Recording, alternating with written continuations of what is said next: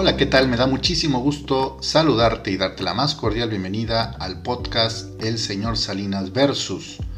En esta ocasión he preparado un material relacionado con los 3 enemigos más frecuentes de la comunicación organizacional. Coincidirás conmigo en que no hay organización sin comunicación. Dicho de otra forma, es la comunicación lo que hace posible la formación y el desarrollo de comunidades, incluidas las organizaciones formales. Sin comunicación no hay comunidad. Ahora bien, el hecho de que toda organización, sin excepción, practique la comunicación no significa que lo haga de la manera óptima. A las organizaciones no se les enseña a comunicarse, porque ya lo hacen, sino a comunicarse mejor. En este episodio te ofreceré una breve descripción de los 3 enemigos más comunes y peligrosos de la comunicación en las organizaciones. Espero que te sea útil e interesante. El primer enemigo, me vale. Dentro de las organizaciones públicas y privadas, grandes y pequeñas, la especialización de tareas ocasiona que muchas personas o equipos de trabajo encuentren estorboso entender las necesidades del resto. Así, al que es responsable de vender, puede parecerle irrelevante prometer cosas que el que entregará no va a poder cumplir, por ejemplo. Las disputas internas son normales, ya que cada parte tiene sus propios objetivos y responsabilidades.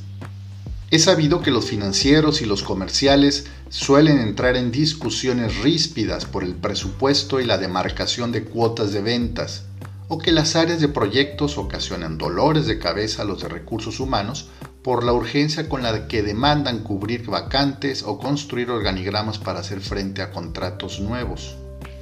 Pues bien, cuando no están ecualizadas las áreas de una organización e impera la ley del más fuerte, las áreas de comunicación deben funcionar como agentes de control de daños y hacer grandes esfuerzos para conciliar posturas y producir una imagen consistente y congruente ante sus distintos públicos de interés.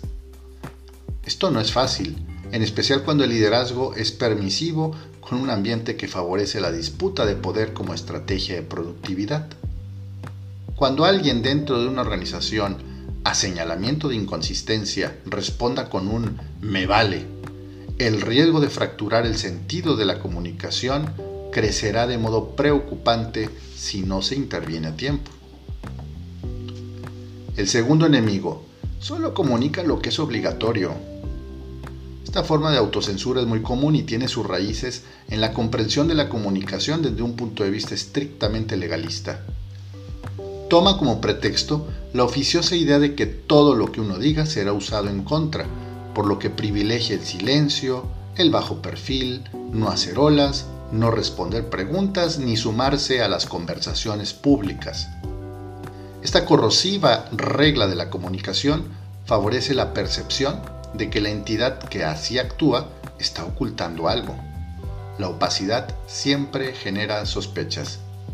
En esta época, con las nuevas generaciones, comportarse de esa forma constituye una afrenta para muchas comunidades, las que abanderan la libertad de expresión, las que persiguen de oficio la falta de transparencia, las que encuentran tentador la provocación a atacar a quien se queda callado, y no solo eso, también están adquiriendo fuerza iniciativas para formalizar la medición del grado de confiabilidad de las organizaciones a partir de su apertura y transparencia, no solo desde el punto de vista financiero, sino también de gobernanza y atención a temas sociales y medioambientales. Algunas organizaciones siguen siendo excesivamente cautas en su comunicación, incluso para temas positivos, porque piensan que es preferible hablar con los hechos que con palabras. En realidad, lo que la sociedad está esperando es que las organizaciones rindan cuentas, transparenten el modo en que apoyan a la sociedad, ya que no están haciéndoles ningún favor, sino cumpliendo con una obligación moral. Cuando en una empresa te digan, ¿es necesario responderle?, recuerda que siempre será preferible encontrar el cómo sí hacerse presente en las conversaciones que dejar que otro conteste por nosotros.